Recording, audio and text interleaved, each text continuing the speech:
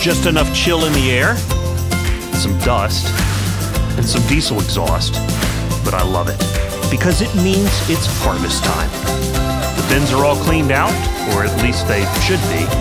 The service techs are all highly caffeinated, and it's time to get to it. And we're coming along for the ride. Welcome to the Harvest Trail Podcast, where we're going to meet up with the heroes of the harvest and tell their stories, in hopes that when we're done, we're all a little smarter.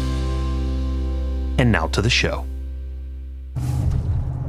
All right, welcome back to the Harvest Trail Podcast. The Harvest Trail continues through the metropolis of Waverly, Iowa, with Jason Deike of Deike Implement back on the show, now in living color, driving us down. What road is this, Jason? This would be 218 Business.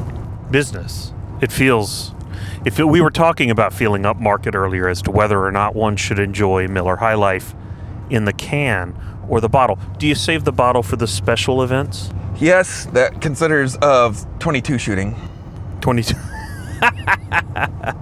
It's not the same shooting cans, is it? It is not. Cans are great for BB guns, but after that, no, you don't get the same excitement.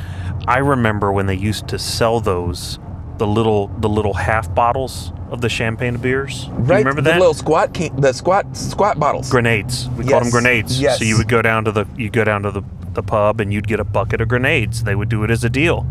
Very elegant, and perfect size, really. Because sometimes you only want that much. I don't know if you noticed. Upmarket I don't know if beer. you noticed here lately. Coors have reintroduced the banquet beer bottles. I have seen that. But the question is, do they use corn? You know, I don't think so. Because it says right on the thing, special malted barley and mountain water. Yeah. You got to know better than to mess with the corn farmer. That's right. In this lay of the land, it is Busch Light. It is Busch. We will sacrifice and drink Busch Light in the name of the corn farmer. I don't like Busch Light. So tell me where we are in harvest right now. Well, we just finished up beans last week. We're starting to get a good start in corn. We've got a tremendous amount of corn to get out. The yields are absolutely spectacular. Moisture's sitting in there right around that 19 to 20%. I think that's as low as it's going to get. Yeah. So we got a bunch of corn, but the beans are wrapped up for the most part. Beans are wrapped up. Now the poop haulers, they're going full bore. Okay. And how are they doing? They're doing great. I've talked to a couple of my crews. They're doing great. The Fendts are running like Fendts always do, and they just run. There is no better tractor for serious hauling than a Fendt, is there? There's only one tractor to do everything with, and that's a Fendt. You're not biased at all. None. But tell me this. I mean, these guys hauling. I mean, goodness, that is the top of the envelope of a tractor's use. Why do they love a Fendt? One, they simply, as I stated early, they simply just work. They're reliable. Day in, day out, they're reliable, they're highly efficient, and they're comfortable. And they can handle the demands that we put on that tractor day in and day out that we're doing with that commercial manure hauling. You're going down the street with that massive tank behind you. The braking power, the suspension system, the steering, it makes a difference in how comfortable you feel with that much weight behind you. And on that tractor, on the Fendt tractor, on the 900 and 1000 series, all of those systems are integrated with each other. So it acts as a whole instead of each system working independently. Yeah. And these are all things that, haulers certainly feel these things every day while they're working, but it also means something to the guy who's taking tillage down the road, to someone who's pulling a planter. These benefits, these safety features, comfort features, everybody can enjoy them, not just somebody working at the absolute edge of what a tractor can do. Correct. So my row crop guys, their biggest statement is, yep, after the end of a 15, 16, 18-hour day, pushing hard, pulling that planter, pushing hard, trying to get that tillage done before the ground locks up, is, we're tired at the end of the day, but we're not worn out. No, you still have enough energy to go down and get a bucket of grenades. That's right. That's right. That's right. So, as these guys are finishing up harvest, some of them are going to be, some are putting on manure, some guys are doing tillage. Now, your tillage practices around here, are they still trying to just glance the surface? We're guys going down deep. I got guys doing everything. Everything. We've got guys doing nothing. We got guys doing strip till. We got guys doing vertical tillage. I got guys moldboard plowing yet, and then I've got guys ripping deep, and I got guys using just chisel plows. Now, something that's come up in this discussion is the use of manure to try to manage these increasing prices of nutrient inputs. Your guys that are hauling and your farmers that are using the manure, is that strategy working? I mean, you said the yields were hot this year. What do you got? We ran a couple of tests that we did last fall, and we did a little trial run this fall. And I've got some guys that are switching over and trying to almost zone apply that manure. And then we're making that, putting our seed bed right above that zone. And it's showing extreme promises. Wow. And, anything we can do to try to get the cost of inputs, first of all, reduced. Second of all, localized. You feel a lot better putting down manure that's coming from, your neighbor who you're selling grain to for his operation, or your work is supporting his operation, and finding ways to manage these inputs as the prices continue to go up. Correct. Right, tell me what we're looking at. You're pointing at something. I'm trying to find a customer that's running combine. The one we're seeing now, or the one we? Well, we should be on top of this. We got to go over this viaduct. Yeah, the one that we're going to should just be on the other side of this viaduct. So we're getting towards the end of the season. You got a lot of things. Well, I say a lot of things. There are things for sale, not a lot. But what are you trying to do to get the customers in the store? Well, right now, one, we're pushing pre-sales. Two, we're talking to customers about the prices of fuel are getting crazy. I was just out today earlier with a customer that's running competitive machines. We took out a new Gleaner S97 and ran side by side with him. And the efficiencies of the Gleaner versus Brand X combine. Granted, his was a Class 8, mine was a Class 7. He was running an 8-row, I was running a 12-row.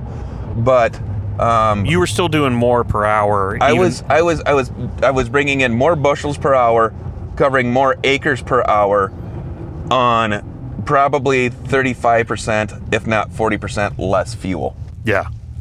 Now you've been known to do special things to bring customers in the door. It's kind of a Deike tradition, and one of the more unique ones that doesn't get discussed enough is when your dealership raffled off a monkey. Well, you say raffled off. It was actually a door prize. So that makes it better. Sorry, I said raffle. Right. So it was my great grandfather and my grandfather.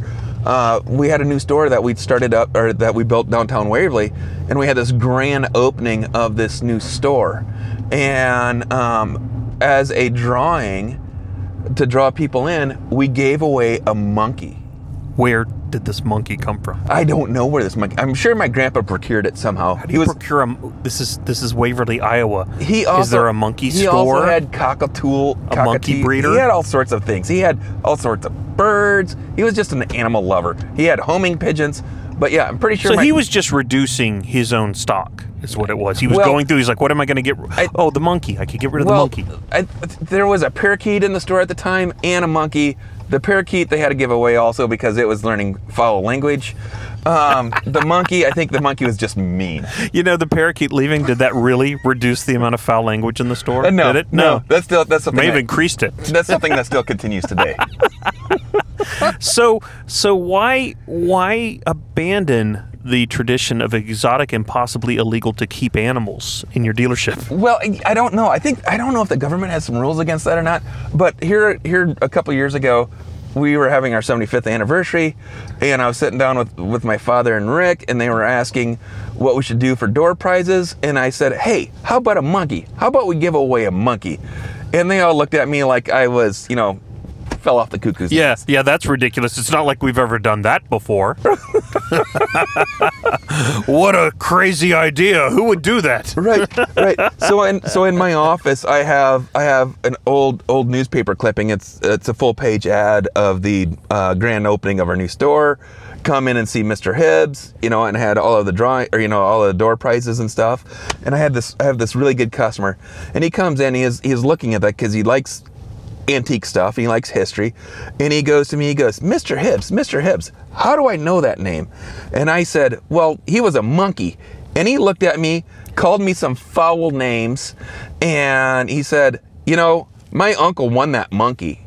And when I was at his house one year on Thanksgiving, this monkey sat on my shoulder and stole my pork chop. Yeah. And he goes, I love how he's like, Mr. Hibbs, how do I know that name? Was he my shop teacher? Was he the butcher, the baker, or the candlestick? Oh, no. He was a monkey. He was a monkey. A monkey. Yep. All sorts of nasty foul language that probably should not be repeated. He was very unhappy, and it's funny that his ire was focused at you when it was his uncle who willingly accepted the monkey. And I had nothing to do with the monkey. Not at all. I just know the history of the monkey. Very, very. You were on the receiving end of monkey angst and had not done anything to do it. Now, but I do want to say is, you did recommend doing it again. Oh, absolutely. Yeah. Why wouldn't you? We had a shop cat for a while. But the shop cat made me mad, so I gave the shop cat away. Yeah. Right. Well, they are nice to keep vermin away and stuff like that, but sometimes they become a bit of a nuisance of their own. Well, it's kind of funny because all the guys came to work the next day and they said, "Hey, where's Oscar at?" Oscar was the cat. I said, "Well, there's this little kid that came in here on Saturday and she loved the cat, so I gave the cat to her." They're like, "You can't give away the shop cat." I said, "Well, I did." Well, who's going to argue with that, though? Right. I'd be like, well, no, that little kid he shouldn't have that cat. We need it because I feed it leftover Burger King after lunch. I don't like cats. If it was a dog, I would have never given it away. And some dogs will eat rodents. Right. So the right kind. You could think about maybe a basset hound, because you could get that dog to go into some of the places of the combine. They're very long, and they're long enough that you could hold on to the tail. Or a rat terrier. Yeah. And they go in and they or a Jack Russell. They'll just climb the combine. Yeah. And so you've got a rodent in there going after wires and grain, and you could just, yeah. That reminds me, I remember here a couple years ago, I had a customer, bought a new combine, and I went out to start him on his new combine, and he says, "You're going to have to ride on the platform." I said, "Why is that?" He says, "Because my dog sits in the buddy seat." And I rode on the platform. Really? Yeah. That's like the guy who makes his wife ride in the bed of the truck. This guy would hound dog rides in the front seat. That. I rode in a combine with a dog today. But luckily the dog rode on the floor and I rode in the buddy seat and not the other way around. Yeah, no. It really is wonderful to, every time I'm talking to you, the variety of flora and fauna that is involved is tremendous. Well, it's kind of fun. I mean, it's no secret. I grew up at the dealership. I love the dealership. But it's the personalities, the people that I get to work with. No two people are the same. No two farms are the same. And I enjoy those personalities. I enjoy, what everybody brings to the table. It's the way you do this. Well, I'm ready to go see this farmer. You need to be on your best behavior out here. We're professionals. We are professionals, and I'm looking forward to this. Jason Deike Implement. We are in Waverly, Iowa. Make sure you tune in. We're going to probably make a video segment of our visit out here, and it will be posted up along with the podcast. Jason, thanks for being on the program. Thank you, Jeff. I hope you enjoyed today's show. I know I did. I also hope you'll keep tuning in for more insight, discussion, maybe a few laughs.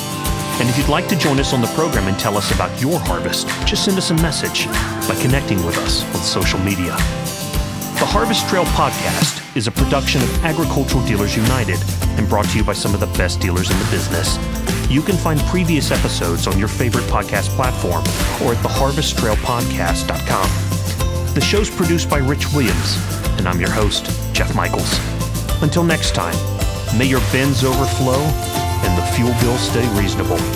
May the bean dust stay on the outside of the cab, the stalks stay out of the tires, and may someone else have to blow out the radiator. Have a great, safe, enjoyable, and bountiful harvest. From all of your friends right here at the Harvest Trail Podcast.